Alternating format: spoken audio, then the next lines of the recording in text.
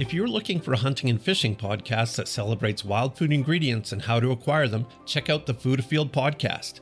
We take you into the field with us while we adventure for food in the backcountry. The focus is on traditional bow hunting and fly fishing, but we explore all of the ways to fill your freezer. You can listen to the Food Afield podcast on Spotify and Apple or wherever you find your podcasts.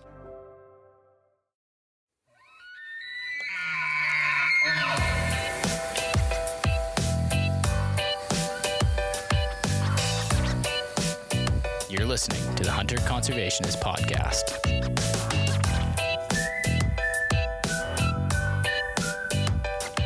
So Mateen, welcome back to the show. Thanks for having me, Mark. Yeah, it was, we did the moose, the Revelstoke moose podcast last summer, last fall. It was definitely last year.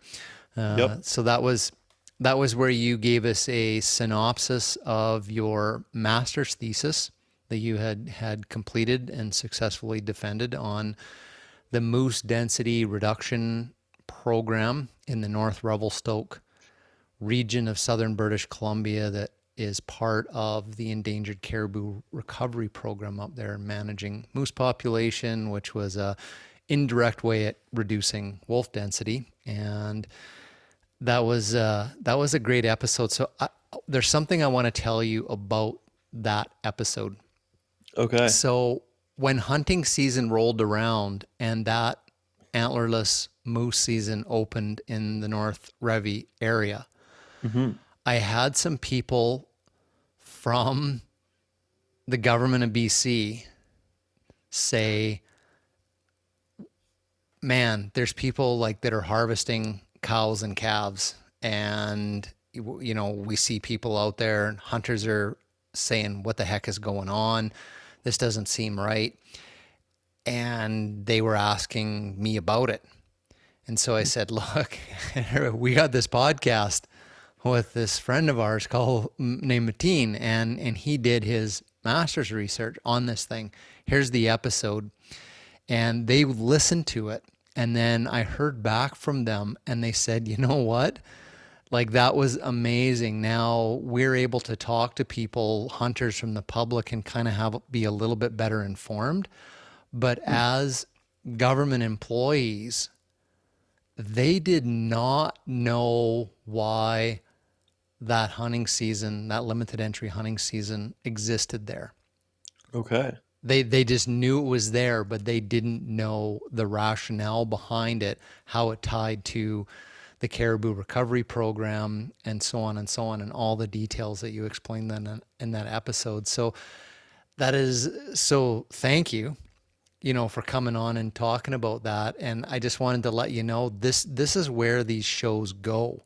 Like, they become very important resources for people. And in this case, it was people that worked in wildlife. They were like, we don't actually know, we can't explain why the province has this hunting season, and our show and your explanation of it from your research actually formed the basis of informing people that were in the wildlife field in the province. So wow, that's great to hear. Thanks for that. Yeah, no problem. It's been around for a long time, since 2003, and it's one of those things that carries a lot of misinformation as well. We hear it quite often about folks and we touched on this in the podcast, like people thinking that there's antlerless hunts all throughout the province, and that it's a similar scenario in the Bonaparte and in the Kootenays, just because of those, token one tags. But yeah, that's good to hear that the message is being spread. And I think Rob and I are going to get on a webinar with BCWF in April and talk more about it and answer some questions from the public. So maybe a humble plug for that for listeners who want to learn more or grill Dr. Rob Soroy and I.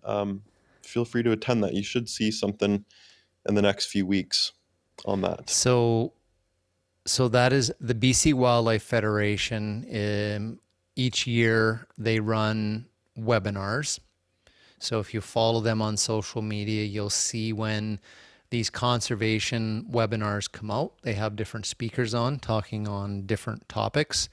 They do a presentation, and then there's a Q&A session at the end of it. And then they're really good. They have fishing ones, they have wildlife ones, and they're great. So yeah, that's what Mateen is saying, that himself and Dr. Rob Soroya, he lives in Revelstoke, who's also a caribou researcher, among other things, are going to be doing a webinar on the moose density program, where hunting is being used as a management tool to manage wolf densities to help caribou recovery. So if we when we see that one come out, we'll plug that on the social media as well. So looking Sounds forward good. to that. Cool. Hey everybody, it's Mark Hall, your host. And it's Curtis Hall, the co-host. The Hunter Conservationist podcast is brought to you by community-minded Alpine Toyota in Cranbrook, BC. They combine high-quality vehicles and services with a genuine commitment to our community. Their team is there to give you the best customer service in the automotive industry. They're proud to offer a wide selection of trucks, tires, and services that are sure to meet your needs. Plus, they are dedicated to giving back by supporting us at the Hunter Conservationist, Ducks Unlimited, and therefore conservation. So if you get anything done at Alpine Toyota or buy one of our many, many special edition vehicles, you can feel good driving around. So as always, thanks to Alpine. Thanks, Alpine. Yeah, so this is our first podcast of the year on black bears. Black bear hunting season is coming up in the springtime, so we will have to say that we need a Toyota Tacoma Black Bear Wrap Special Edition. Mm-hmm.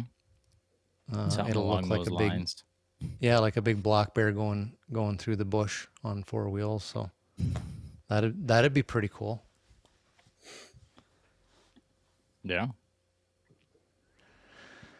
Mateen Hassimi, wildlife scientist at UBC Okanagan campus. You are a busy guy.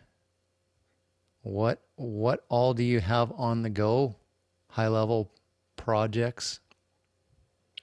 Yeah, so I'm working for Biodiversity Pathways, and we do a lot of cool and important work with Indigenous communities, the federal government, provincial governments, and I'm mostly focused on supporting several Indigenous communities in Western Canada with supporting them in their objectives for monitoring, recovering, managing species, and mostly focusing on caribou and moose, and supporting them through science and also through facilitation of meetings. So, and also trying to incorporate Indigenous knowledge into the outputs and decision-making frameworks that are in place in British Columbia and through the government of Canada. So that's exciting work, and having really enjoying the place I'm at and the people I'm working with. Wow. Oh, that's great. That's great. Yeah, it looks like you're really, really falling into a very specialized niche in the field of wildlife science, and I think a greatly needed one. So it sounds like it's very rewarding for you to kind of land in something like that early in your career, rather than taking on going, oh, this is what I'd really like to be doing, but I gotta take whatever comes my way, and and then you're 50 years old and you finally get to do what you're doing. So congratulations, Sure. kind of hitting on something like that big, that important, like being so young. So No, thanks, Mark. I would say it helps to be passionate about things, and it also helps to be at the right place in the right time and have, a supportive team of mentors that are keen to push people into the direction they want to go. So certainly thankful for that. But yeah, I joke with my bosses and whatnot and it's the truth. I just wake up in the morning and I'm super keen to get to campus or open the computer because I really do love what I do, and I think it's important work. So yeah, definitely a privilege to be in that. in that space.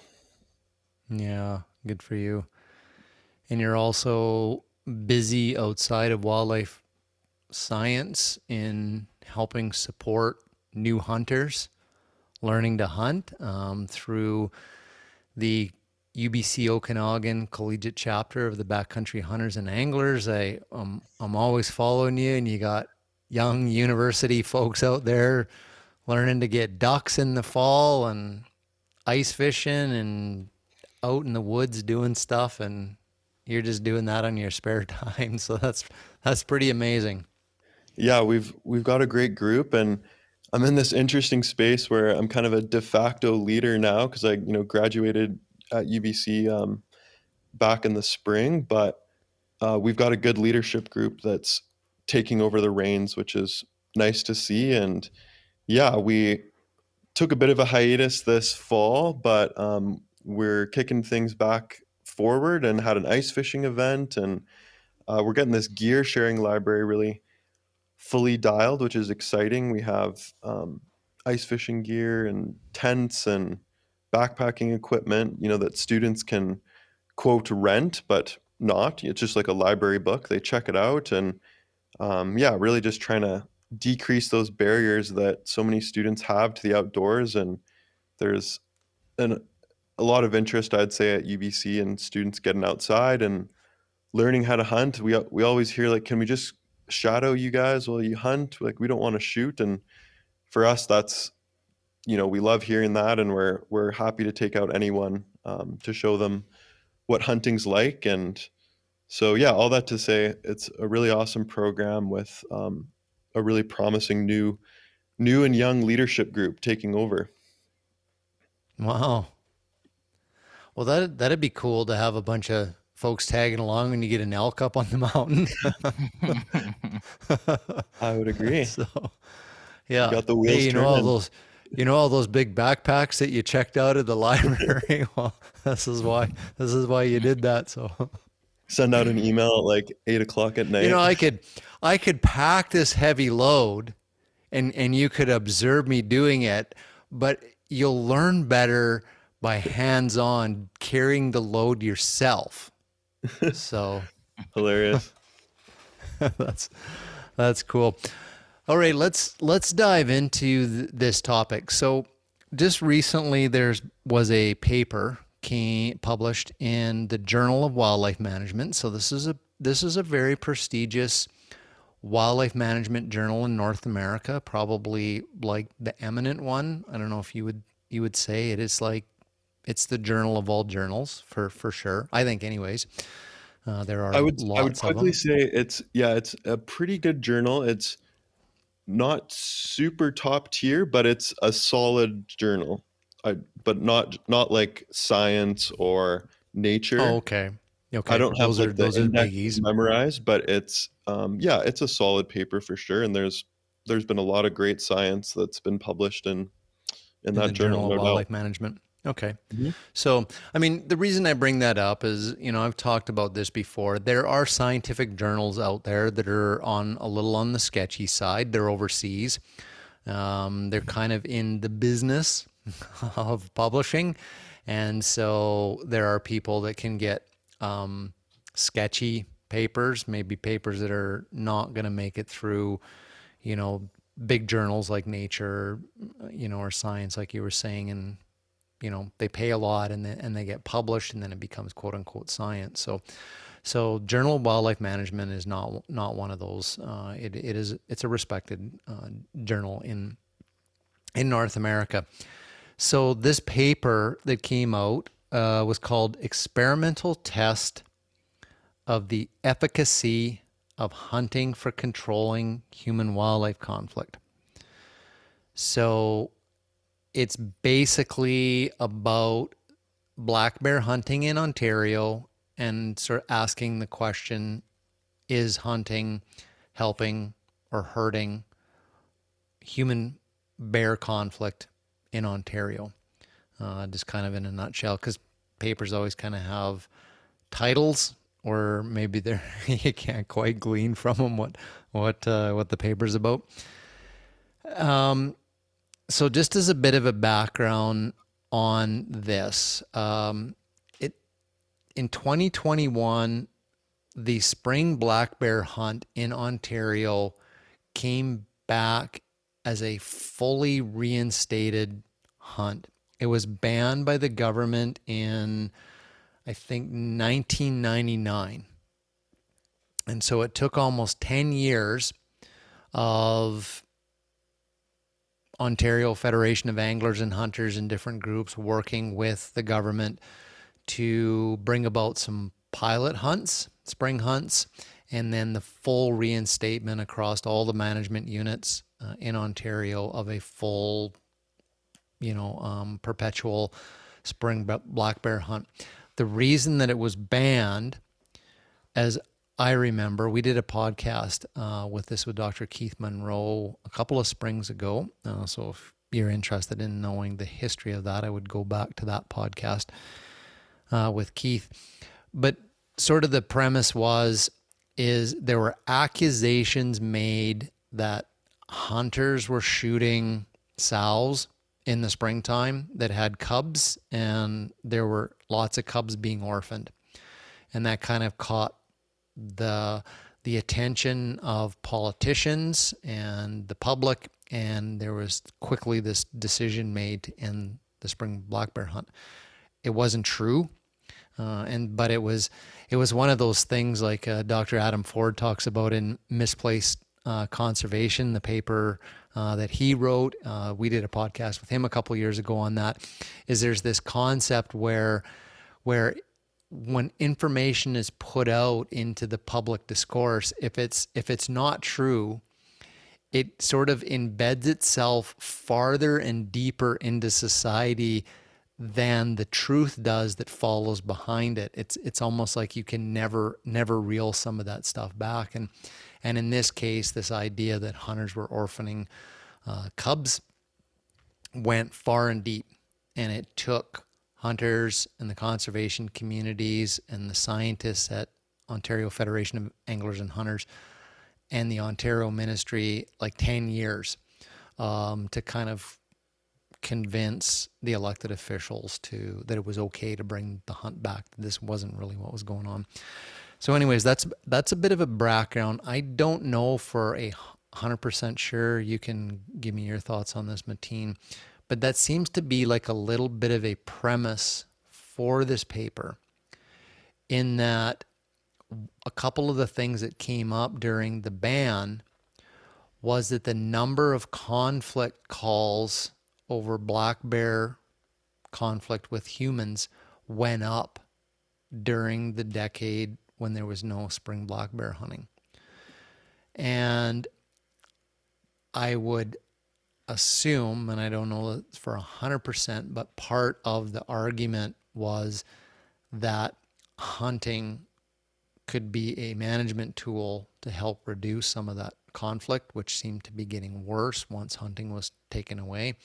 That's probably a whole, I guess, area that maybe that's what the question was that this paper was trying to answer. But anyways, that's kind of a bit of history from what Curtis and I have done with various podcasts with OFHA and whatnot on this topic, that seems to be kind of the background behind why this paper came out. So anyways, I'll hand it over to you, Mateen. I saw on social media that you had this paper caught your attention. You had dug into it a little bit using your expertise in science and had some questions about the study and its conclusions. So maybe kick us off and kind of walk us through your understanding of this study, what they were trying to accomplish, how they went about doing it, and sort of what their primary conclusions and recommendations were. For sure. Yeah. So I guess I'll preface that my knowledge of this study system and the study itself is limited to what I read in the paper. And in terms of the motivations for the paper, like, I also don't have that, behind the scenes knowledge, but I think you put it pretty well, Mark. Like, what, one can infer that that is the motivation, to look at the effects of the ban and to maybe address some of those public concerns or statements that, the banning of hunting can lead to more conflict, and perhaps the scientists wanted to test that. So yeah, I guess to start off, a big element of this study is what they call a before after control impact. Also, an acronym that's BACI is the acronym that's used. So that's kind of the dream, or like the really ideal scenario for wildlife biologists, is to have that before and after set of data to test their hypotheses, because it's extremely difficult to start researching something after, a significant policy change has been enacted, because there's variables that are not going to be reflected in the data you collect, after, say, a major policy has been implemented, like reinstating a black bear hunt. And so this paper here, they have that opportunity to look at information before and after that major policy was enacted, that major policy being the spring bear hunt. And they used data, specifically human conflict data, in a few places in Ontario, in southern Ontario and north central Ontario, to look at the effect, or basically the signal from what the human bear conflicts were prior to the spring bear hunt. So I believe that was 2004 to 2014 or 2013. And then after the spring bear hunt, to answer that question, did spring bear hunting make a difference? And so they used human conflict data, so recorded incidents of a bear getting into garbage or harassing an individual, to test that. And yeah, they looked at that. And so this was a bit of a unique situation. What you were saying is because hunting was actually paused for a decade, but there was data being collected on human bear conflict, where anywhere else, like for the scientists to say, hey, could you stop hunting for 10 years so we can measure this stuff and then start it up again, to have that before and after thing? It seems like you guys are trying to fit yourself into the real world, is just carrying on doing its business, and you're as best as possible trying to set up these studies and ask these questions, where this idea of like before and after something this is a very clear, like there wasn't bear hunting and then there is bear hunting. So they're able to, that before and after kind of scenario is almost maybe fairly unique in the hunting world, to be testing something in hunting where you would want to know what would be the effect if there wasn't hunting, because we don't really have a lot of opportunities to actually pause hunting without pissing a lot of people off. Totally. Yeah, again, it's a gold standard, or like a very desirable scenario for wildlife researchers. And I guess I'll clarify. I think I heard you say, Mark, that there was no hunting, but I know you meant just spring bear hunting. There was no, because there was still fall. There was fall hunting. Yep. Absolutely. Yep. Yep. So there was fall hunting, and yeah, and I also I think I said 2014, but it was 2016 that spring hunt was initiated. And so again, they're looking at these reports of human black bear incidences of conflict. And also they took into account, of course, the black bear harvest, which they have a metric of that. So they kind of have these multiple lines of evidence to assess whether or not this bear hunt had an effect on the spring bear hunt had an effect on human conflict. And I'll back up a little bit further and give folks kind of a 101 of wildlife management, and something that wildlife biologists really strive for in understanding populations or understanding scenarios like this is something that we call precision. So when you're shooting a rifle or sighting it in and you're shooting at a target, you are shooting at the target, and when you are a little bit off, you can sometimes, tweak your scope to basically shift your crosshairs over to where even if your bullet is not hitting the bullseye, if it's say 3 inches high and 2 inches to the right, oftentimes what folks will do is just, tweak their up and down on their scope and try and get their crosshairs and their groups to align with where on paper that bullet is. And that is called precision. So making sure that your group is precise. Now, accuracy would be hitting that bullseye in the very middle. That is accuracy or truth. And in wildlife science, it's something similar in the sense that finding truth or accuracy with, say, wildlife populations is incredibly difficult because often these wildlife populations are extremely hard to measure. They, live in forested canopies, and our ability to monitor them and to get that truth is really difficult to do. Of course, there's populations that make this possible, like, say, elephants. You can, in essence, census them, or penguins that, gather on an ice shelf. But for the most part, we strive for that precise estimate. And where precision comes into play is having consistent and repeated sampling, and also doing so at time intervals that are long enough to capture everything that's going on. So that's, of course, nested within the consistency and repetition. And so for wildlife managers, that's something that we really strive to capture. And it's something that, the data is here in this Ontario paper. However, one thing that they're missing from my scientific lens is the duration of the study. So the repeatability, basically, of the sample, in the sense that they knew what was happening for about a decade when the spring bear hunt was banned. However, when the spring bear hunt was initiated in 2016, they only had about 4 years of data where they could look at and say where they could basically assess that information. Because again, they have quite a bit of information before, because the spring bear hunt was banned 1999. 1999, and they had all the way up until 2016 in essence to do that.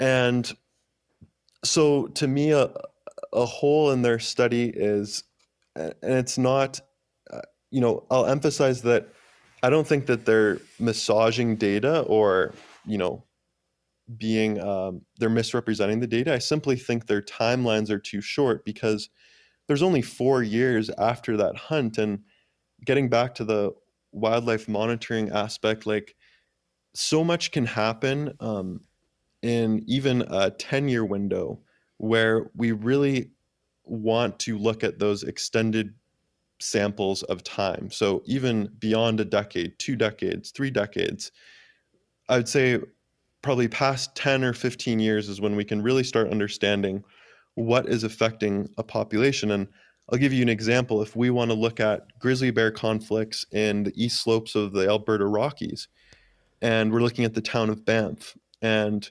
there is a 4-year window that we look at the reports from wardens and, people calling 911 that there's a grizzly bear tearing up their backyard.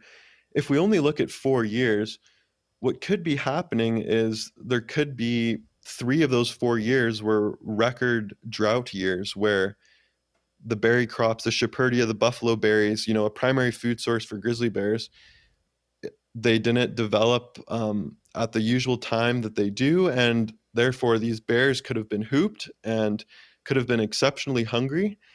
And they could have moved into the town again on those anomaly years.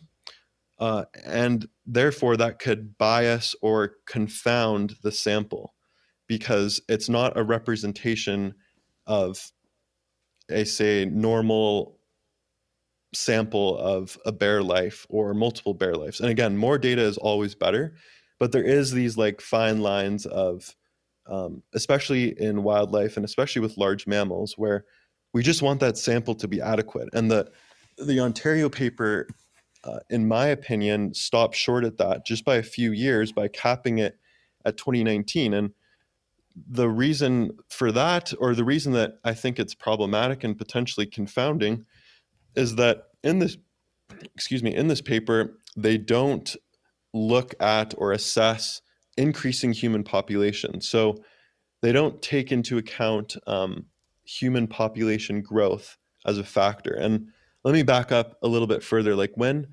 wildlife biologists are testing a hypothesis. So again, a hypothesis is basically a prediction.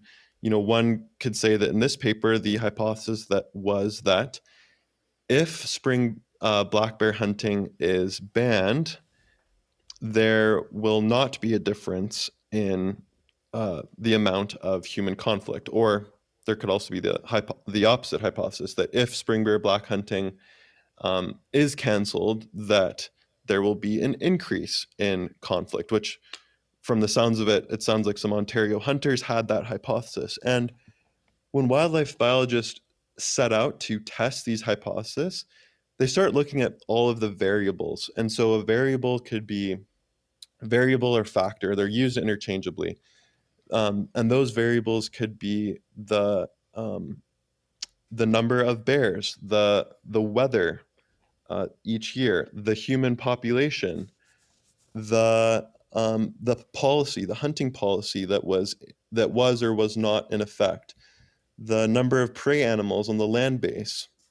And so wildlife biologists want to include as many of those factors or variables when they set forth to analyze the data, because just like anything else in medicine or anything, we want to know everything that's going on, and we don't want our sample to be biased or confounded by something that we missed.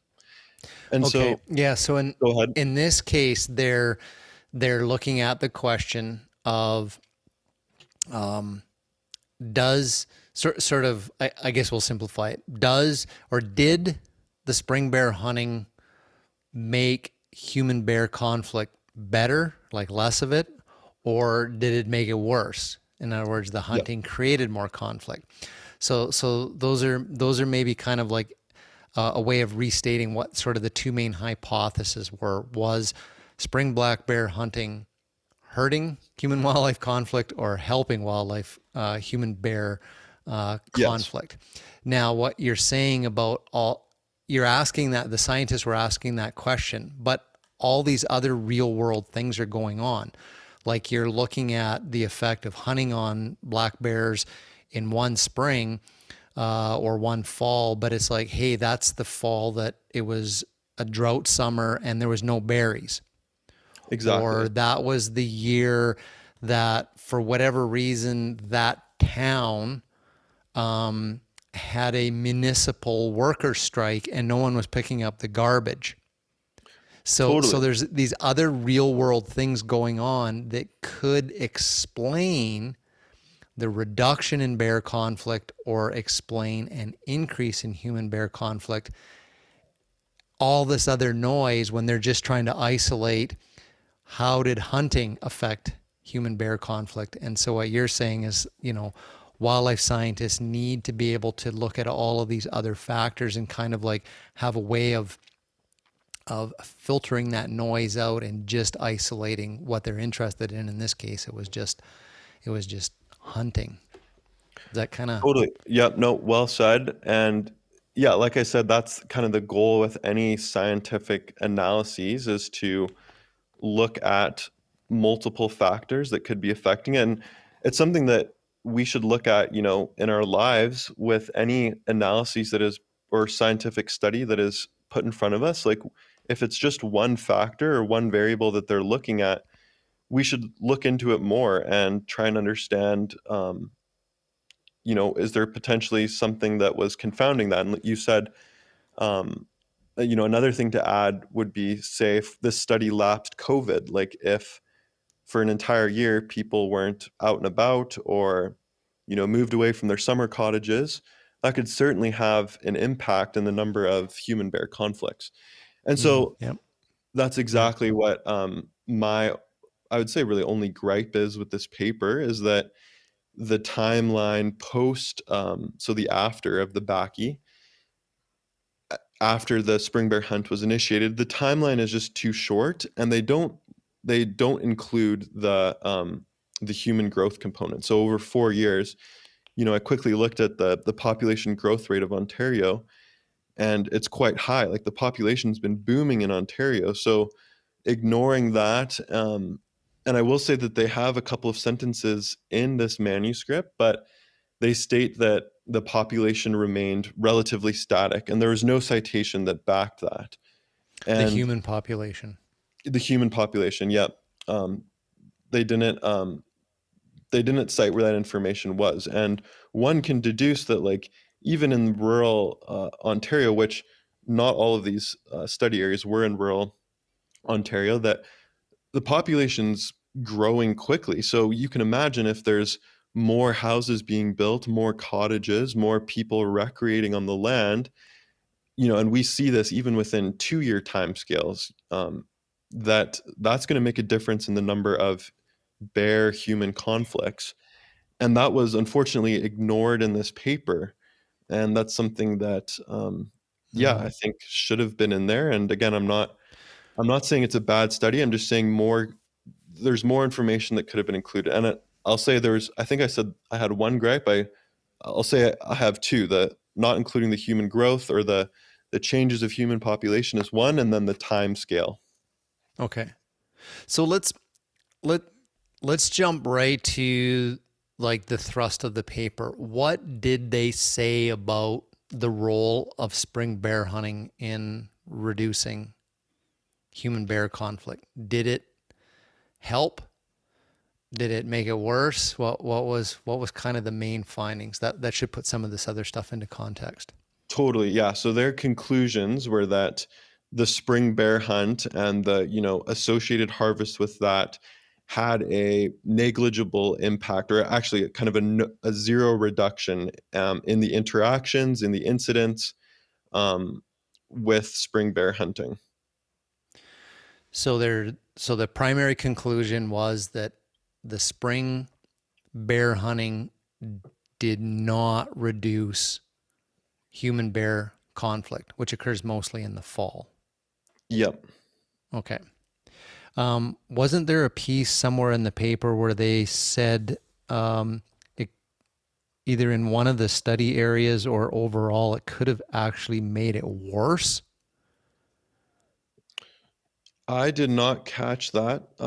It could have been in there. I just recall somewhere where they were saying it looked like that the hunting may have been explained in why an area had more conflict in the fall, and had something to do with, in the springtime, the harvest is concentrated on large males. So then the subadults became more of a problem in the fall. Right. And there was kind of, they didn't flesh that argument out really well, but it kind of said you remove the big males, and then all of these juvenile males either, like, don't get knocked off by the big boar, or they just, have a free for all. And then they cause all these problems where if you wouldn't have removed the big bear, then, that problem wouldn't have.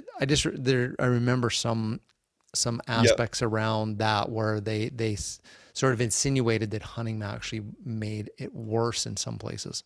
Totally. They didn't test that, but they do, like, they did cite that, and that has been found in other places. And that's also a scenario that unfolds with mountain lions, where, a dominant male, when you shoot that male, there's a release basically, or a vacuum rather, where that male was overseeing a large home range. And when that large, alpha cougar or grizzly bear is harvested, that creates this infill scenario where juvenile and subordinate males are able to move in maybe at 5 or so to 1 ratio of what it was before of males running around. In other words, like kind of chaos of a system. And there's certainly been some science showing that, but again, I think they were just citing that, and it was just kind of it this wasn't, like you said, happening, it wasn't thoroughly tested, but they just sort of said, Right. kind of at the end of the paper, oh, by the way, hunting could have actually made it worse. So, because I remember reading that and it was like, whoa, hang on a second here. You're kind of Totally. And that's just, more hypotheses. It's common to see in a paper. But yeah, you certainly can't make that statement without the data backing it. But okay. Yeah. Here's the part. Sorry to jump in. all good. Regulated, presumably sustainable harvest was ineffective at reducing human-bear interactions and incidents in the near term and might have increased both. Right. So they're saying that the harvest, the spring harvest, was not effective in reducing human-bear interactions in the short term and may have actually increased it. So, and again, this that could be whittled down and proven in later studies, but I just don't think they have enough here to make those statements to deduce that from 4 years of and after in their Backy study. And this is a common problem throughout wildlife science. I think one of the most common or famous examples that rings true to me is the reintroduction of wolves into Yellowstone National Park. In the mid 2000s, there was a lot of papers coming out saying that the reintroduction of wolves in Yellowstone National Park, which I'll remind your listeners, they dropped I want to say a dozen or so wolves in a couple places in 95, 96 in central Idaho and in Yellowstone National Park. And anyways, there's a lot of prominent papers and prominent journals in the mid 2000s saying that because of the reintroduction of wolves, beavers are making a comeback, and these trophic cascades are taking place. And so I'll go into a little more detail there. Like when folks say that reintroducing wolves brings beavers back, what they're speaking to is that wolves suppress ungulate populations such as deer, elk, and moose, which browse on deciduous plants and trees such as aspen and willow, which we know that beavers use quite commonly. But one thing these authors failed to include, the variables and the factors that they failed to include was that after 95, 96, there was an epic winter, the 96, 97 winter, which funny enough, I was on a call today and someone was still mentioning that. I think we were talking about skiing and they were just like, do you remember how much snow was packed? And so there was the 96, 97 winter, which of course was not good for deer, elk, or moose. And then there was also this liberalization of hunting tags that took place in the early 2000s where, and mind you, this was 5 or so years after wolves were reintroduced, but of course they were growing, but they weren't, booming per se, the wolf population. And so Montana Fish and Wildlife, and I think even Wyoming, started liberalizing the cow elk tags in this area. And I think the Yellowstone elk herd was at about 20,000 in the early 90s. And I think recently they're in like the 5 or 4s. This is like 2020. But anyways, back to the early 2000s, they liberalized a bunch of cow elk tags, and that just hammered the elk population. So there's two things. There was this, once in a generation winter, and then there was this liberalization of adult females of hunting them, which we know there's no faster way to reduce a population than start harvesting the adult females. And so then these studies come out, looking at the wolves, that they were the species that is the grand architects of totally, and like beavers. Okay. Unequivocally, that's just not, there's merit to that, and the wolves certainly have driven and do drive ungulate populations down, but to attribute that wolf reintroduction to, these trophic cascades and beavers increasing in populations and all of this, again, it was just premature, and they are ignoring those confounding variables. And so the same thing could be unfolding in Ontario here of, again, the time, it's a very short amount of time, and also the human growth aspect of like over those 4 years, and there's people building cottages and increasing their footprint on the land, camping more. And I see a difference just in the last 2 years of the number of people like up north that I see in northern BC. And so even in 4 years in this 21st century we live in, human change can occur rapidly. So to ignore that and to not cite that, the point, it's at one of the last paragraphs that we detected no, or there's a static assessment of population. It basically is kind of pushed to the side. Like we didn't really look at that. And to me, that's problematic. And, it's not just problematic when it fits my beliefs of hunting. Like there's other examples I can think of when, I see people claiming that hunters are the reason that white-tailed deer are in the, tens of millions in North America. And there's, merit to hunters for sure, for hunting in the North American model, growing wildlife populations, turkey, elk. But a species like white-tailed deer, it's actually been the onset of agriculture and neighborhoods and fragmentation of forests that have led to the increases in white-tailed deer populations, climate change. So when hunters say that the hunting North American model saved white-tailed deer and led to this super robust white-tailed deer population, that's again something where I think we are missing the variables.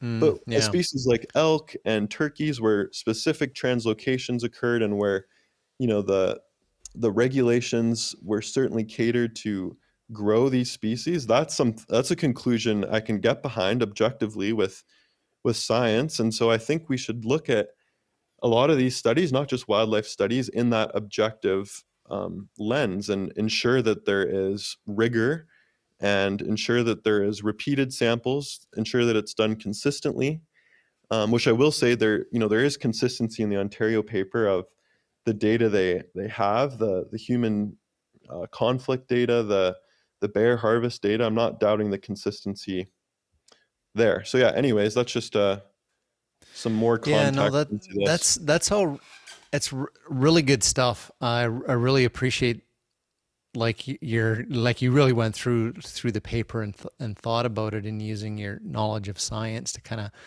talk about it. But this idea of the other things that were going on in the landscape. So this paper asked the central question: does the spring bear hunt, the sustainable harvest, did it reduce human bear conflict? It kind of said, no, it didn't. Maybe it made it worse in some cases.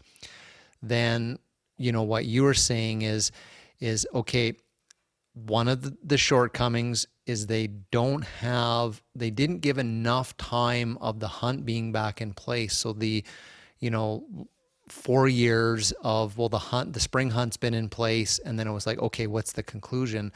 Where maybe they need more time, 10 years down the road of the ups and downs of spring harvest and everything. And then go, okay, we've had 10 years of spring bear harvest. Let's look at this issue of human bear conflict and 10 years worth of harvest data. Yeah. So you were saying that's a bit of a shortfall. And then some of the other factors they didn't looked at, which one of the big ones you said was a lot more humans on the landscape in this time period that hunting wasn't taking place.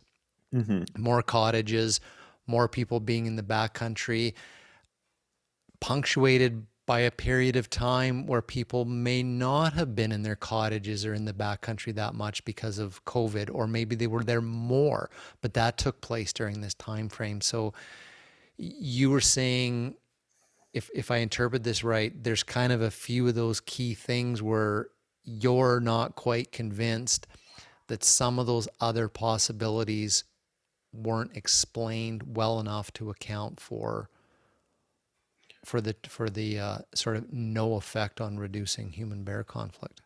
Totally. Yeah, you summarized Okay. it well, Mark. And I would even add, like, these are like glaring shortcomings. These aren't like, minimal ones. There's every study has these shortcomings and minimal ones. Like in my thesis, I had a whole paragraph dedicated to, what do I think was a shortcoming or what could have been better? What data am I missing? And they were relatively minor things, talking about that I wasn't out there ground truthing things and that, there could have been more data here and there, but they weren't like big ones like the Ontario one of the human aspect, the time, like those are pretty significant. And I would gather if you took 10 of the top wildlife scientists in British Columbia and all asked them, or anywhere, and you asked them to pick this apart, I would say with a lot of confidence that they would all turn to that. Not all, but most of them would say, this is a problem. This should be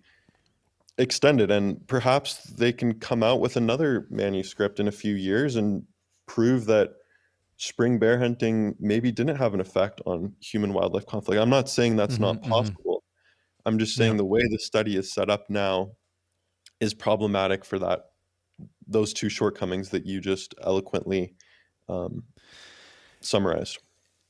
And see, for me, looking at the paper, there was like just a couple sort of confounding factors that came into my mind. So your human bear conflict, I gather, for the most part, was in rural and semi-rural populated areas. So it's the issue of bears getting into people's stuff. Like, it's not people hiking out in the wilderness areas getting chased and attacked by bears.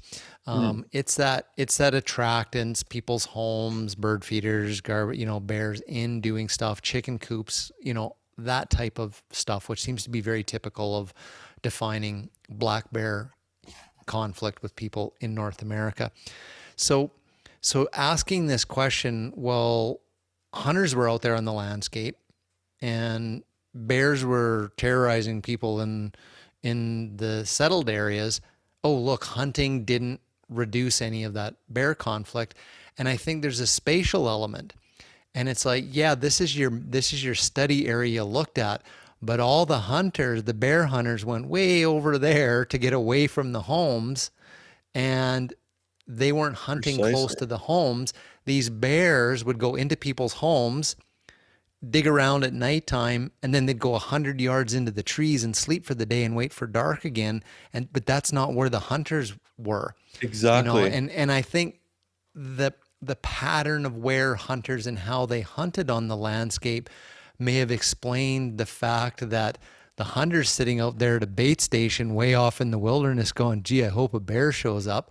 And 100 kilometers away, people are going, oh my God, there were 3 bears on the porch last night and they just sleep over there in the woods. And the hunters are like, I don't like the idea of like just sitting on the edge of these people's property line and waiting for the bears to come off the trampoline so we can shoot one of them. That's not good for hunting. So we're going to separate ourselves. And so when you ask the question, is hunting hurting or helping human bear conflict? I think where the bears are making problems and where the hunters are is a really key part of, is hunting a valid management tool for managing human bear conflict? And it's like, where are the two parties? And they're at opposite ends of the I don't know, but just knowing. Mark, I'll say that like the light bulb, I've just the last minute of you talking, my light bulb is going off and thinking like, you are doing exactly what so many people should be doing. You are looking at this critically, and I admittedly overlooked that point until hearing it from you now, that indeed they're looking at these resident, more town-like bears. Perhaps not all of the study was looking at that, but you bring forth a really excellent point, Mark, that like that could be a confound. It's like looking at Missoula, Montana. We have, and many other places, there's the trophy town bucks, right? and the Yeah. trophy town bucks are increasing. So are hunters in Montana, and so is the desire to shoot big trophy mule deer and whitetails. Like everyone wants to shoot a big deer, and yet I know for a fact that those town mule deer and whitetails, the conflict increased. And it's just to your point, like those could be town or habituated bears. So what you're getting at is really great, in that like their sample could have been biased, and the real metric that would be great to see would be changes in changes in black bear populations overall, which unfortunately is really difficult to measure. Mm. Um, but even just another index to add to that, um, aside from the human conflict, would be good. But all that to say, I truly had not thought of that until you said it now, and I think that's an entirely appropriate critique. And yeah, something where a little bit more time could potentially answer that. But as you say, like bears can be different, town bears and the bears out in the bush. So looking at the spring bear hunt policy and the effectiveness of that, again, is dubious. And more so too, hearing your excellent point about the town Yeah, bears sort of and like where were the bears and where were the hunters? So, right. Yeah. And there's like a Curtis? whole bunch of other interesting things to look at too with these hunts. And Washington State, for example, they banned cougar hunting in 1996, and it's still Mhm. banned.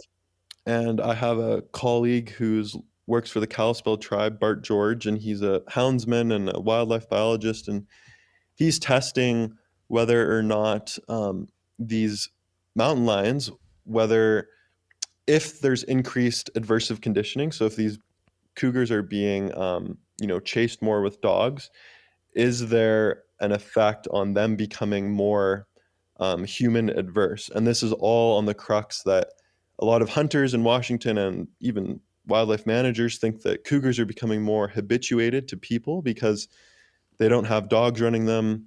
You can still shoot a cougar in Washington, but we know that that's incredibly difficult to harvest a cat. So anyways, my colleague Bart George is looking at if these mountain lions, whether or not they do respond to hounds chasing them, and whether or not that can be used as a tool to mitigate the increasing levels of human conflict that is occurring between the residents of rural Washington and the increasing or presumably increasing mountain lion population. Interesting. Yeah. Curtis, I was going to ask you, did you have any like questions or thoughts about the black bear study? And because it kind of makes the hunter's argument of hunting is a management tool, and hunting can help. One of the things they say, hunting can help reduce wildlife conflict. Here's a paper that said it didn't, and we're kind of going, well, hang on a second, maybe that's not like the best conclusion.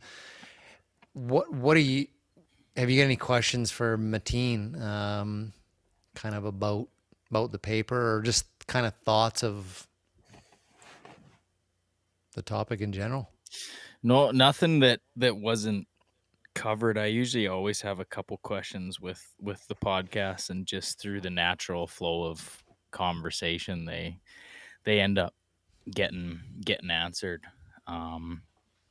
Which is kind of cool about these things. Me being a non-science background guy, having these, because some of the stuff, like you'll email me, you'll be like, oh, here's this scientific paper, and I'll have a look at like the first couple paragraphs and I'll be like, oh man, I not fly, and I don't understand it. And so it's cool to always just be able to sit back almost as a listener and have these things broken down in more layman's terms, easier that's to digest. That's a good perspective. So when you first had a look at the paper, did you kind of glean this thing off of it where it sort of said like, well, hunting didn't actually reduce the bear conflict. Therefore, hunting spring black bears in Ontario is bad and it should be banned. And did you kind of get did it rub you, or did you kind of go like, hey, wait a second, this paper is not saying that hunting is good, or like what was your kind of, did it get your hackles up, or did you just kind of like, oh yeah, no, it's no, because I feel like I have a bit of enough of an understanding to make I always hate using the word assume, but assume that hunting was actually making a difference. And just the fact that I was totally blind to this issue. I had no idea that this had been released. And then when you sent me an email, you said, hey, here's what Mateen's saying about it. And I'm like, okay. I'm like, if Mateen's going off about it, I'm like, there's got to be something wrong. So I didn't actually have the perspective of it, of seeing the paper and reacting to it without a little bit of, I kind of get swayed that way, because it's like if you send me something or you're like, hey, check this out, and then it's kind of like my spidey senses are like, oh, there's something. I'm like, something's weird about this. So this is a trick question. We'll call the expert in. We wouldn't be making a podcast about it if there was a little bit more to it. Yeah, exactly. I'll add another thing I just thought of, kind of like a antithesis or contrasting example of spring bear hunting. And that is New Jersey. So New Jersey banned bear hunting. I think it was like 2 or 3 years ago. And there hasn't been a study, but there hasn't been a paper, I should say. But I did read an article that clear as day, the human wildlife conflicts between bears and people in New Jersey increased significantly after the hunt was banned. And a reminder, this is a blanket ban on all hunting in New Jersey. Spring and fall. Yep. So that's a pretty strong signal. And again, there could be a bunch of variables, though, that even in my short assessment of that headline or of that article that I read, that I could be missing. But to me, like, that would be a pretty strong, that's a pretty compelling piece of evidence. Again, a before after of where when you stop all hunting, and it's especially more kind of testable in a place like New Jersey where the human density is just so high. So you, in a sense, have way more data points. Whereas a place like Ontario, even though there's lots and lots of people, it's still a massive province. So anyways, that and a New very Jersey small state too, a small wildlife jurisdiction as well. Very small. Yeah. So I just wanted to add that like, interesting. There's that piece. And I guess I also wanted to add that, the conservation status of black bears, rest assured, everyone listening, is excellent in North America. Black bears are doing extremely well. They are extremely adaptable and they reproduce at high rates. And it's also quite difficult for hunters to manage black bears, in the sense that the reasons I just iterated, and the fact that their densities are quite high. They can get quite smart when, they see or sense that their friends are getting shot, or they can just, as we all know, get extremely intelligent. And that makes them a species that I kind of compare to white-tailed deer, in that they're quite difficult for people to manage. And in order to like effectively put a dent in a black bear population, I'm just kind of estimating, but you would need to, I would assume, harvest greater than 10 or 15% of the population. And in most jurisdictions, harvest of black bears is below 5%, probably well below 5%. So just some more like objective context there, that harvesting bears, to, whether it's we as hunters want to grow more ungulates, the reality is it's a pretty difficult thing to achieve unless it's done at these intensive scales.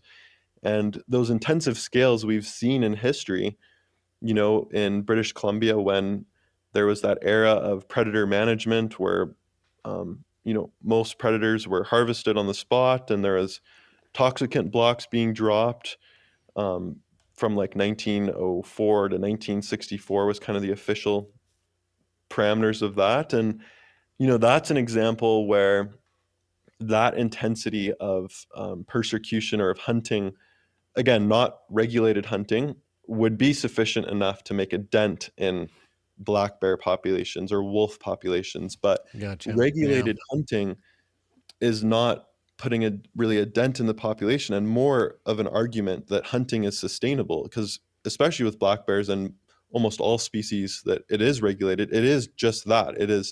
It's not a subjective thing. Like, hunting is an extremely sustainable practice. And sometimes I think for hunters, it's just important to know that those populations are really resilient. And although we may think that we're saving moose babies or elk babies by harvesting our spring bear, like,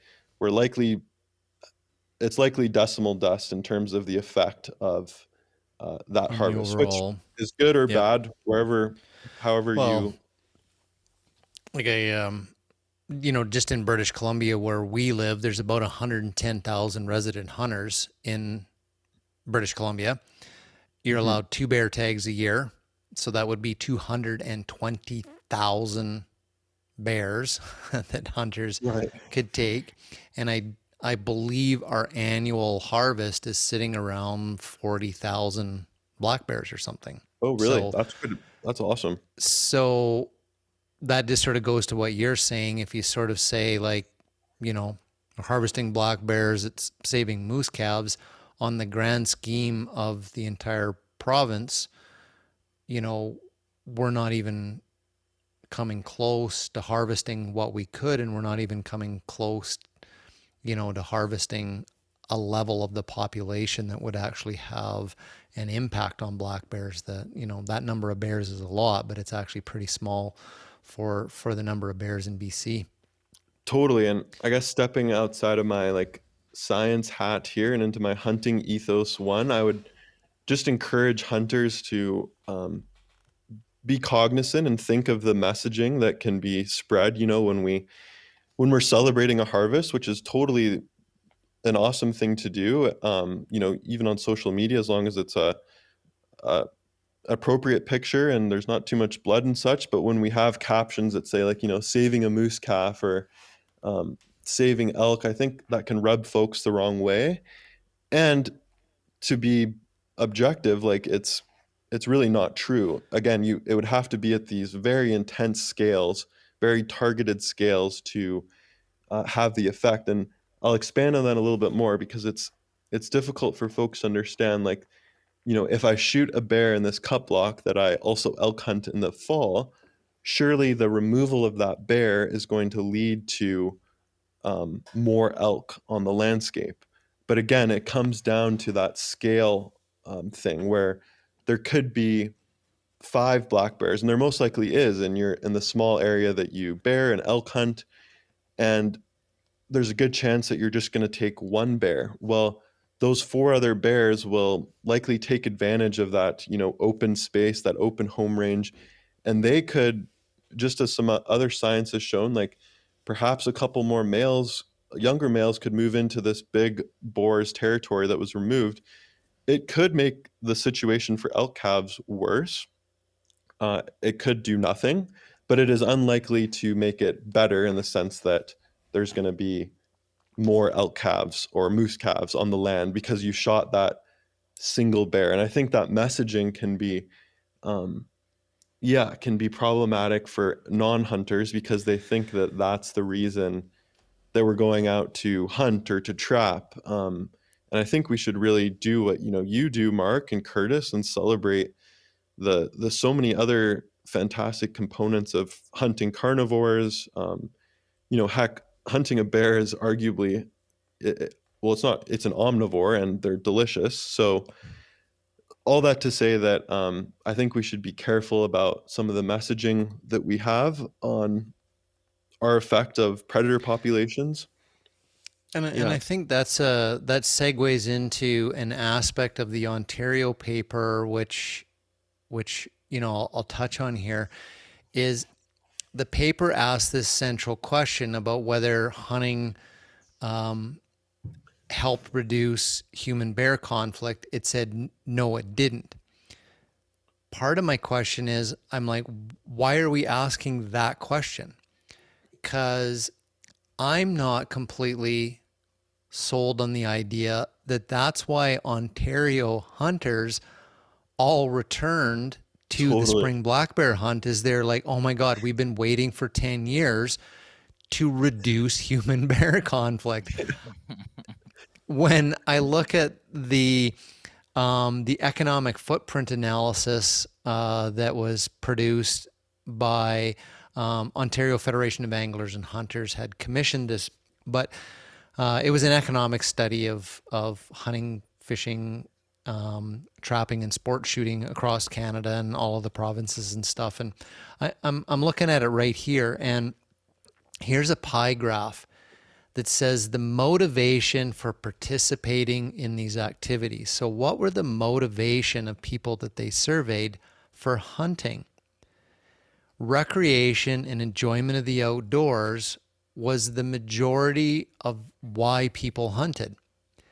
It was for friends, family, and tradition, and for food and sustenance.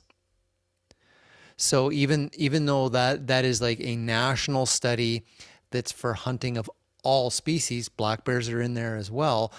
I think if this was, you just asked Ontario hunters, why do you want to go back to hunting bears in the springtime?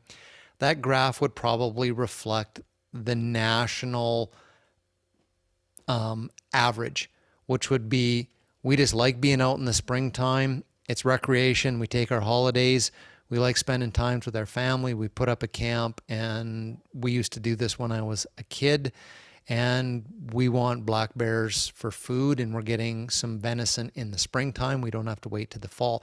I hypothesize that would be the reasons why Ontario hunters wanted and did return to hunt bears in the springtime.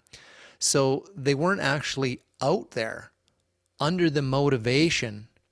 And so that's probably, in my mind, would say that's why they didn't hang out on the edge of property lines looking for these problem bears. They got away from it all. I want to go hunting to get away from it all and set up a camp and quad way back into the Ontario wilderness to get my black bear. I don't want a bear that's been eating people's garbage, because I'm going to eat this bear. And so I kind of think, like, was that even the valid question to ask? And yeah, there are people that say, well, we've got to hunt bears because we're controlling their population and reducing conflict. When I think when most people are out there for those reasons that I just stated. So in a way, I think it's not a fair question to assess and then throw back at the hunting community to go, aha, see, you did. And because I think if hunters were honest, they would say, well, that's not why we're out there. If you said to us, like, look, hunters, we need you to deal with this human conflict, and here's some of the what we need you to accomplish, I think hunters would say, okay, when all the cottage people go back to the big city after the long weekend, you give us permission to sit on their decks, and we'll get these bears that show up when they're not there, and let us hunt at nighttime, and we'll take care of your bear problem for you. That to me would be a completely different result if you said to hunters, this is what we wanted to do. So I do feel there might be a bit of a mismatch between asking that question and why hunters are actually out there and what they were actually trying to get out of the spring bear hunt, as opposed to showing that it didn't actually help. Another great point there, Mark. Yeah, I couldn't help but think the same, like, of the long list of reasons we want to go out and hunt bears, like the one that you just said of getting out, stir crazy after winter. That's the exact one for me. And it's so nice to be out in late April when the grass is coming up and you're finding sheds, and the ungulates are really hungry, so they're not as wary, and you get to see a lot of deer, elk, and moose. And yeah, it's just a special And if you time. get a spring bear, you're like, oh man, this is great. This is going to be some beautiful venison. You're not going, ha, last garbage can you got into, buddy.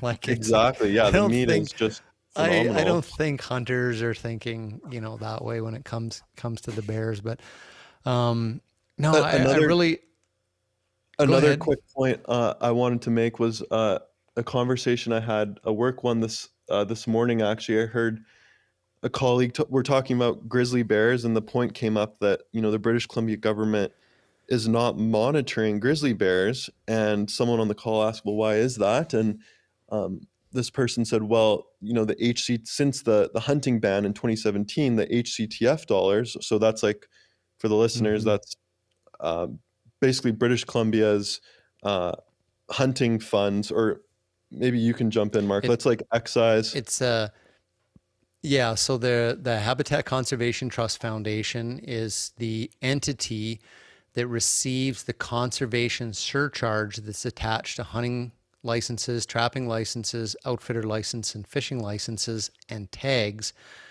go to the Habitat Conservation Trust Foundation, which reinvests it into conservation projects. It's not the entire cost of our tags and licenses, it's a levy.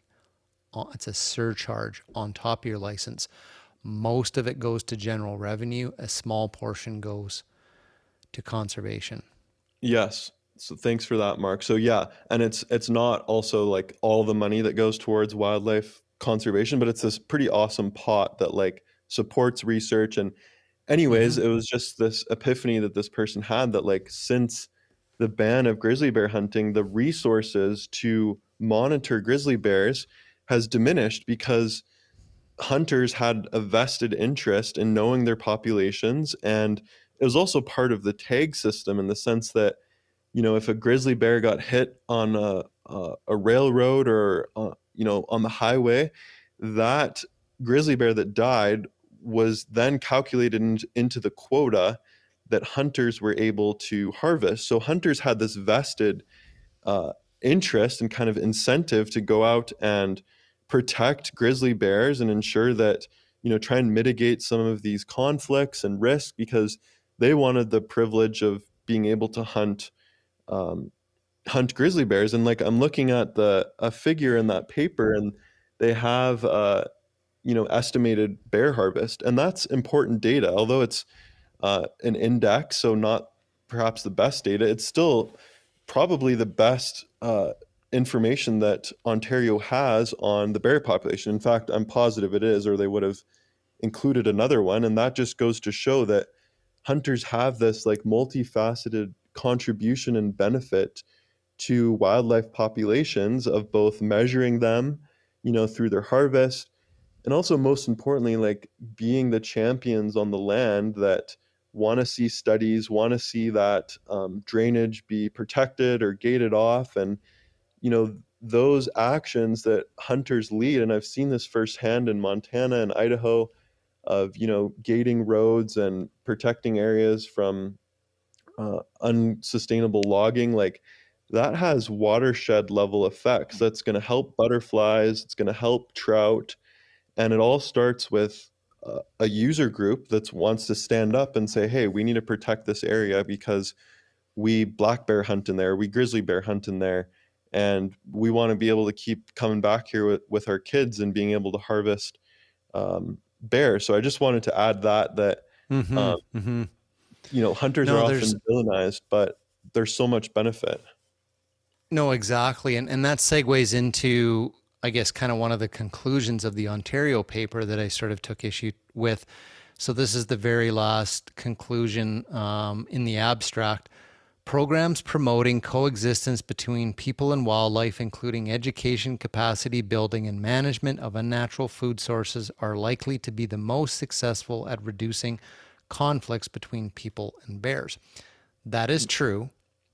The paper did say human-bear conflict was strongly correlated with poor natural food supply. I think that's very well known.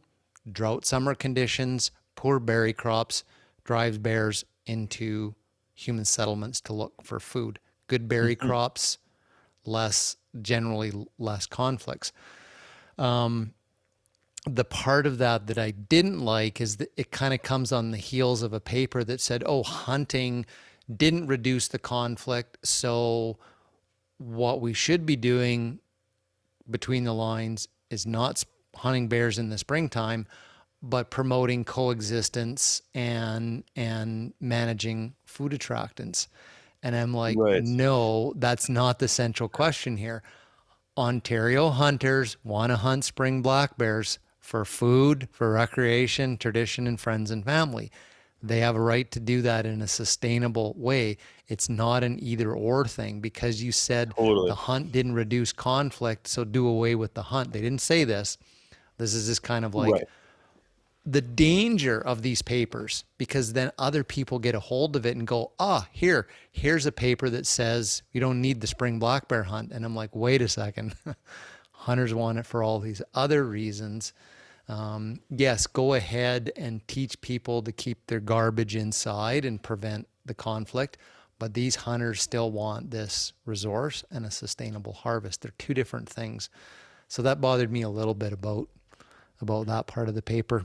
Me too. And I like, guess I saw that immediately on social media. One of the reasons I felt like compelled to comment, because, you know, we saw some people who I think we know are anti-hunters making the assertion like, see, look at this paper saying that, and I'm positive most of them didn't even read it. I think a lot of them, if they would have read it and seen that they didn't test or assess human growth and their sample was low, I think they could have had a different deduction. But yeah, it's dangerous, Mark, when folks see the headline. And I know it. Yeah, exactly. And that's kind of where I zeroed in on this paper as well, is when you see those people weaponizing it against hunting, going, oh, here's another example why what hunters are saying isn't valid or isn't true, and this is why we shouldn't be hunting, bears at all. That gets my back up. And so then I'm kind of like, what's the deal with this paper? Why are those people glomming onto it and not the hunting community? But I don't want to be that person in the hunting community that goes, oh, that paper did not make hunting in that particular study or whatever look good.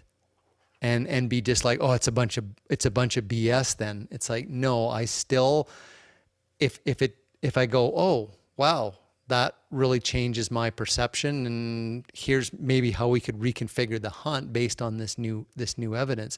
I don't want to be that person that's sort of like, yeah, here's a paper says hunting's good, and here's a paper that says hunting bad. No, there's something wrong with that paper. Mm-hmm. I don't want to be that person. And so I was a little bit worried about this Ontario paper going, is it a good solid paper? And I'm just like, oh, okay. Or I'm like, is there some aspects of it that were overlooked? And the same goes for like papers that maybe come out supporting, predator hunting as a tool for increasing ungulate populations. And the same thing could happen where hunters would see a headline that, reducing wolf populations helps grow caribou. And they could make deductions that say, hey, look, see, like we need to be killing all the wolves to grow more moose and all these other critters. And it can be taken out of context, and the exact same thing could happen with this Ontario paper. So it's important as, a scientist for me and a hunter, like I want to look at these studies based on the precision, the consistency of their sample, their repeatability, their sample size, the confidence intervals they have. I want to do so objectively because I don't want to cherry pick the science that comes in front of me based on the perspectives and values that I have. Like that's a danger. Just because you're a hunter and a scientist. Exactly. Yeah. Yeah. Oh man. So here's something I'll just throw this out to. It goes back to your conversation with your colleague that they're not monitoring grizzly bears because after the ban in 2018, hunters don't have a vested interest, so their surcharge dollars weren't going into grizzly bear monitoring. Mm-hmm. So here's a infographic that I Oh, put yeah. up on our Instagram page. So I actually went through all the annual reports of the Habitat Conservation Trust Foundation and totaled up every single grizzly bear study, research, or habitat project that was funded by HCTF post grizzly bear hunt ban using hunter, trapper, guides, and angler dollars. And Right on. since the ban, hunter money has been invested into grizzly bear research and conservation to the tune of $443,260. So just under $500,000 since 2018 of that tag hunting license surcharge revenue has continued to go into grizzly bear research, habitat enhancement, and conservation projects. So yes, we can hunt them. We're still paying for them. If you look at projects that the Habitat Conservation Trust Foundation is funding with our money, we're funding tons of projects that aren't huntable species. Kids projects, amphibian restoration work,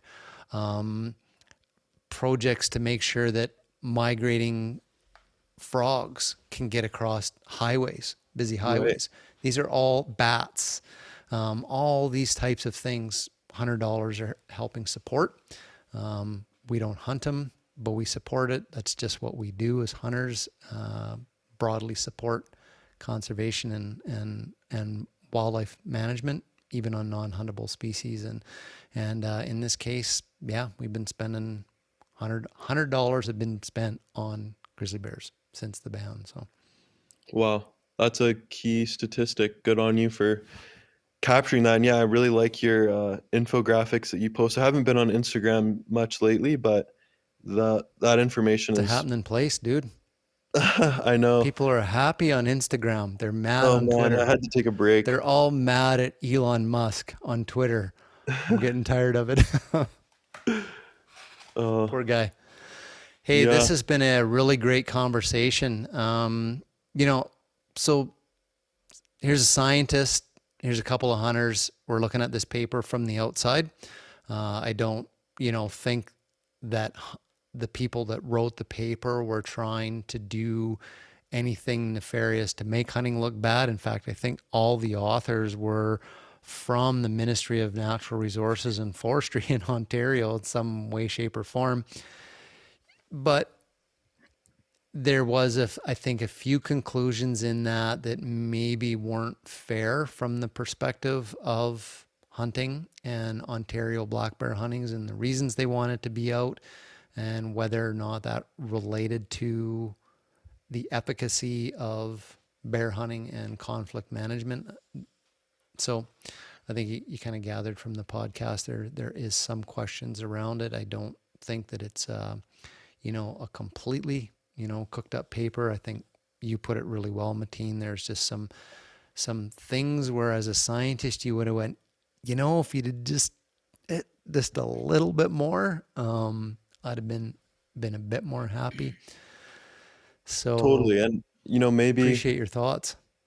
No, thanks, Mark. And I did read this paper like abstract to conclusion, but that's kind of the extent of my research on this topic. And so perhaps the authors listening, there's something we missed, and perhaps they could reach out to you and have a podcast from their lens. But I do stand firm absolutely in those two observations that we chatted about. And I think we should think about that in a lot of wildlife studies that we look at and really sit back and interpret, are these results robust, and do they really reflect the complex variables that are at play on the land? And, one of my advisor at the University of Montana, Dr. Mark Hebblewhite, he would attribute ecology to outer space in the fact that there's just so much complexity and components going on that we can't see or understand. And it,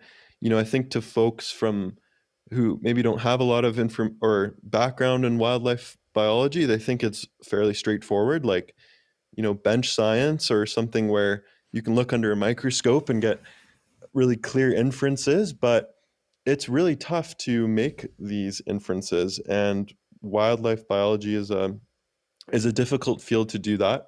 However, it's not an excuse for not, looking at appropriate timescales.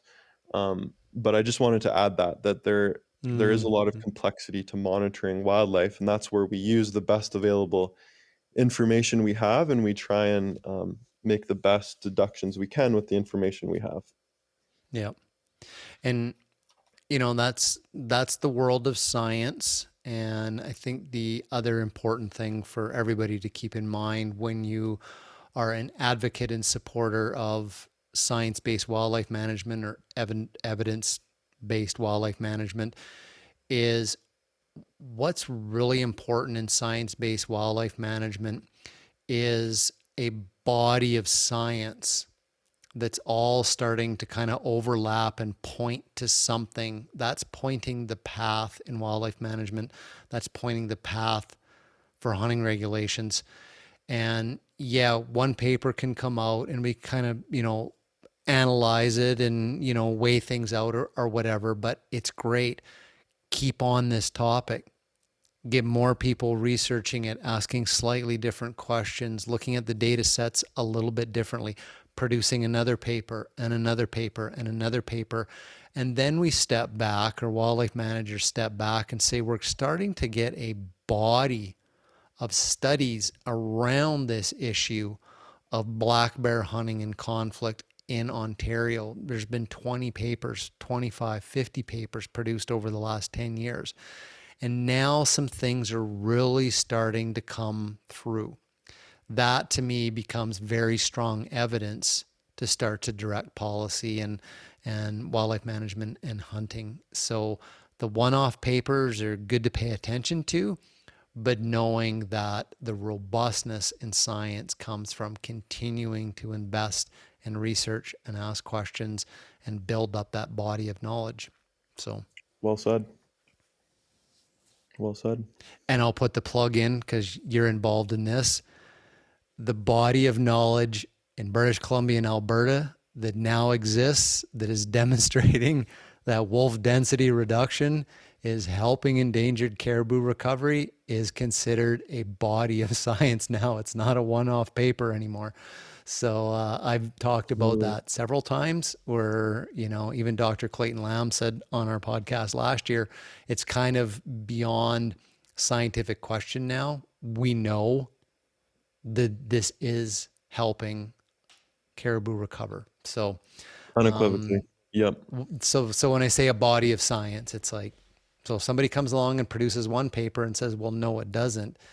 Great. Take it under advisement, but say, come back with 25 more papers and, see where that body of knowledge lands. So, and we call that the smoking gun, the smoking gun of evidence. And, one could turn to like health sciences, like, smoking cigarettes for your whole life, you're going to have a higher chance of cancer, or a burn is going to benefit elk. And what your point of getting at, you want those multiple lines of evidence. So like, do we know that elk prefer a burn? We can put collars on them and see that they spend more time in the burns. We can study what they eat and understand that the plants they are eating, like fireweed, are indeed correlated with burns. We could even put cameras on, which has been done, on their collars and see that they are eating the fireweed and the there's another plant that I'm blanking on. But anyways, so those are the things that we really like to see in wildlife sciences, those multiple lines of evidence. So like collar data, nutrition studies, fecal diet analyses, and to have those multiple lines of evidence that all say the same thing, that's when you know that the conclusions are strong. Yep. And then there's the case of the study that just came out a couple of weeks ago in Canada about alcohol consumption. Right. I didn't even read it. I'm like, don't want to hear it. Yeah, I like to have my little bourbon. Ignorance is bliss. Right. When it comes to having a glass of whiskey, I'm not evidence-based management kind of guy. I just want to think that odd drink here and there is okay for me. So Yeah. science probably says otherwise. Same with coffee. I tend to ignore those studies. Isn't that as supposed well. to be good for you? It Coffee? depends. Well, that's Sometimes it's red good, wine. sometimes it's not. that's the Red wine's crazy good, part then it's not. about this day and age with anything. We had this discussion at work. Is you can Google two sides of, like, take the coffee thing for example. You can go and you can Google coffee is bad for you, and there's all this stuff about coffee being bad for you. And then you type in coffee is good for you, and it's like there's all this stuff that says coffee's good for you. And I think that kind of translates into the hunting world too. It's like it's how do you weed through all the shit that's out there that's just to get to the actual facts. And I mean, this is like you just said, Yeah. it's the amount of evidence that you have versus not. And right? I think Mateen can add to this as well. We started at the very beginning of the podcast. I mentioned a little bit about like the journals that the scientific papers are published in. You said Science, Nature, Journal of Wildlife Management. So if you do see papers or popular articles that are written summarizing a scientific paper, take a look at the journal that it was published in, because that gives you a little bit of an indication of the credibility of the paper, going, okay, that's, probably pretty good. I also find scientific papers that are published, even if they're in journals, not in the big journals, sometimes they're in these off the side type journals that are published by folks that are associated with institutions or organizations that have a cause, that are campaigning for a cause. So Save the Wolf Foundation, and our scientists just published a paper that said, oh, look, wolf management and hunting is bad. That should raise some red flags, because the people involved are also advocates for a cause. Mateen is not an advocate for a cause. He is a scientist. He is in the pursuit of truth. The data speaks for itself, and I will tell you what the data is saying. You're like that. Every scientist we've had on the show is that type of a person. The data will speak for itself. I'll tell you what it means and what I think you could do with it. I have no vested interest in save a wolf, save a caribou, save a whatever. This is just what the data is saying.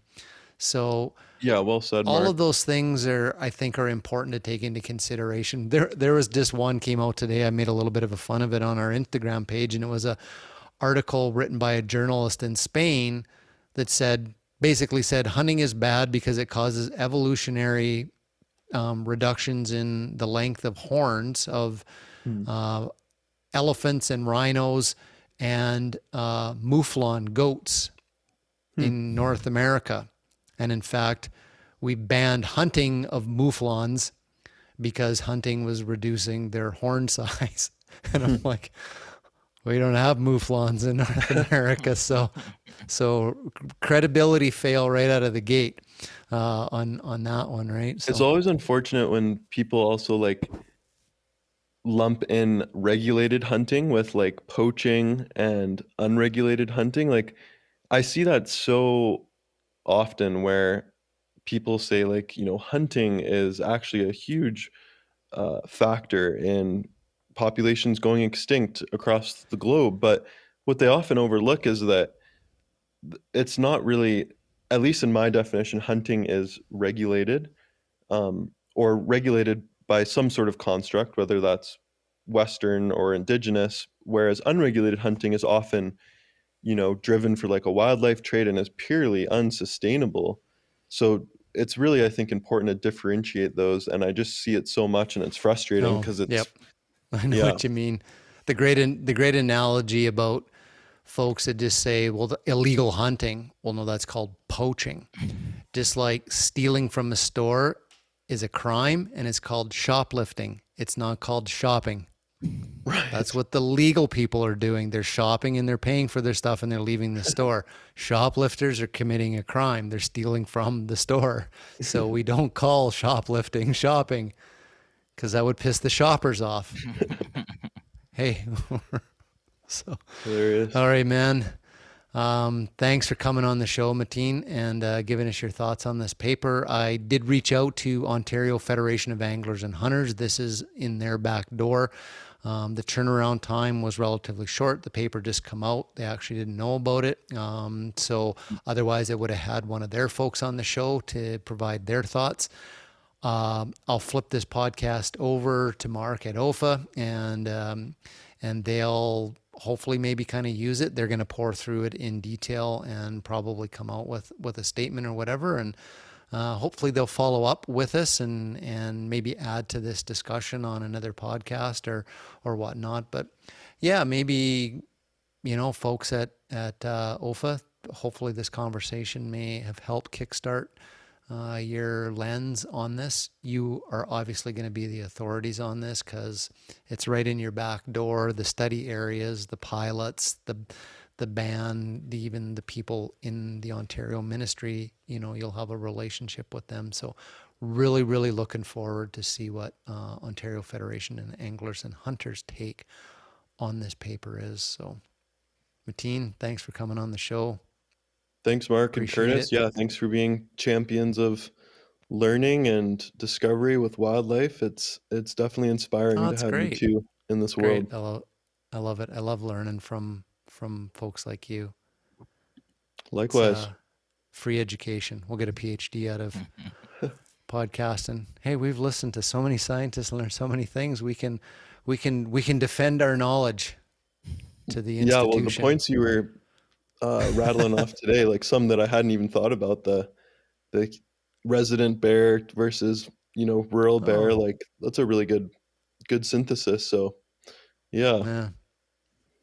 That's why these things always take a group of people to sort through. Totally. Cool, man. Thanks for your time. Looking forward to all your great new projects and having you back on the show at some time in the future with some cool new wildlife management project or research that you're involved in. Looking forward to a long-term regular standing guest here with you. Thanks for having me, Mark. Cool. Take it away, Curtis. Right on. The Hunter Conservationist Podcast is brought to you by Alpine Toyota in Cranbrook, BC. Like we said at the beginning of the show, we have a black bear edition that we should probably put in.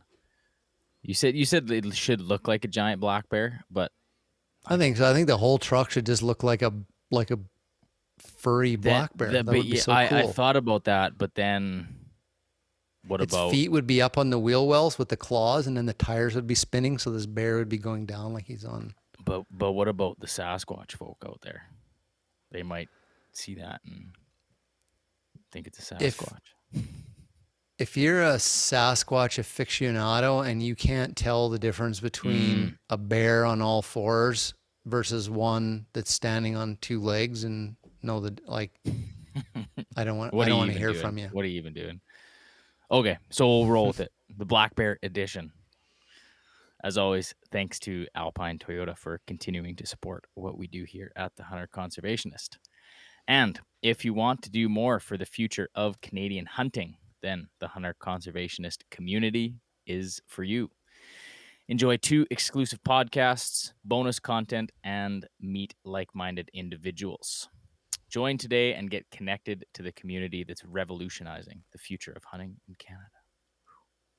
Join at patreon.com/thehunterconservationist.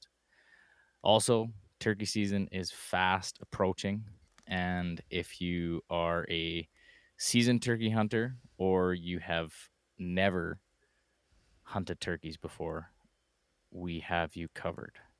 We have the Wild Turkey Hunting Masterclass, which even if you're a seasoned turkey hunter, there's still probably some things in there that could help you out. So make sure you check that out. That is on our website at thehunterconservationist.com. All right.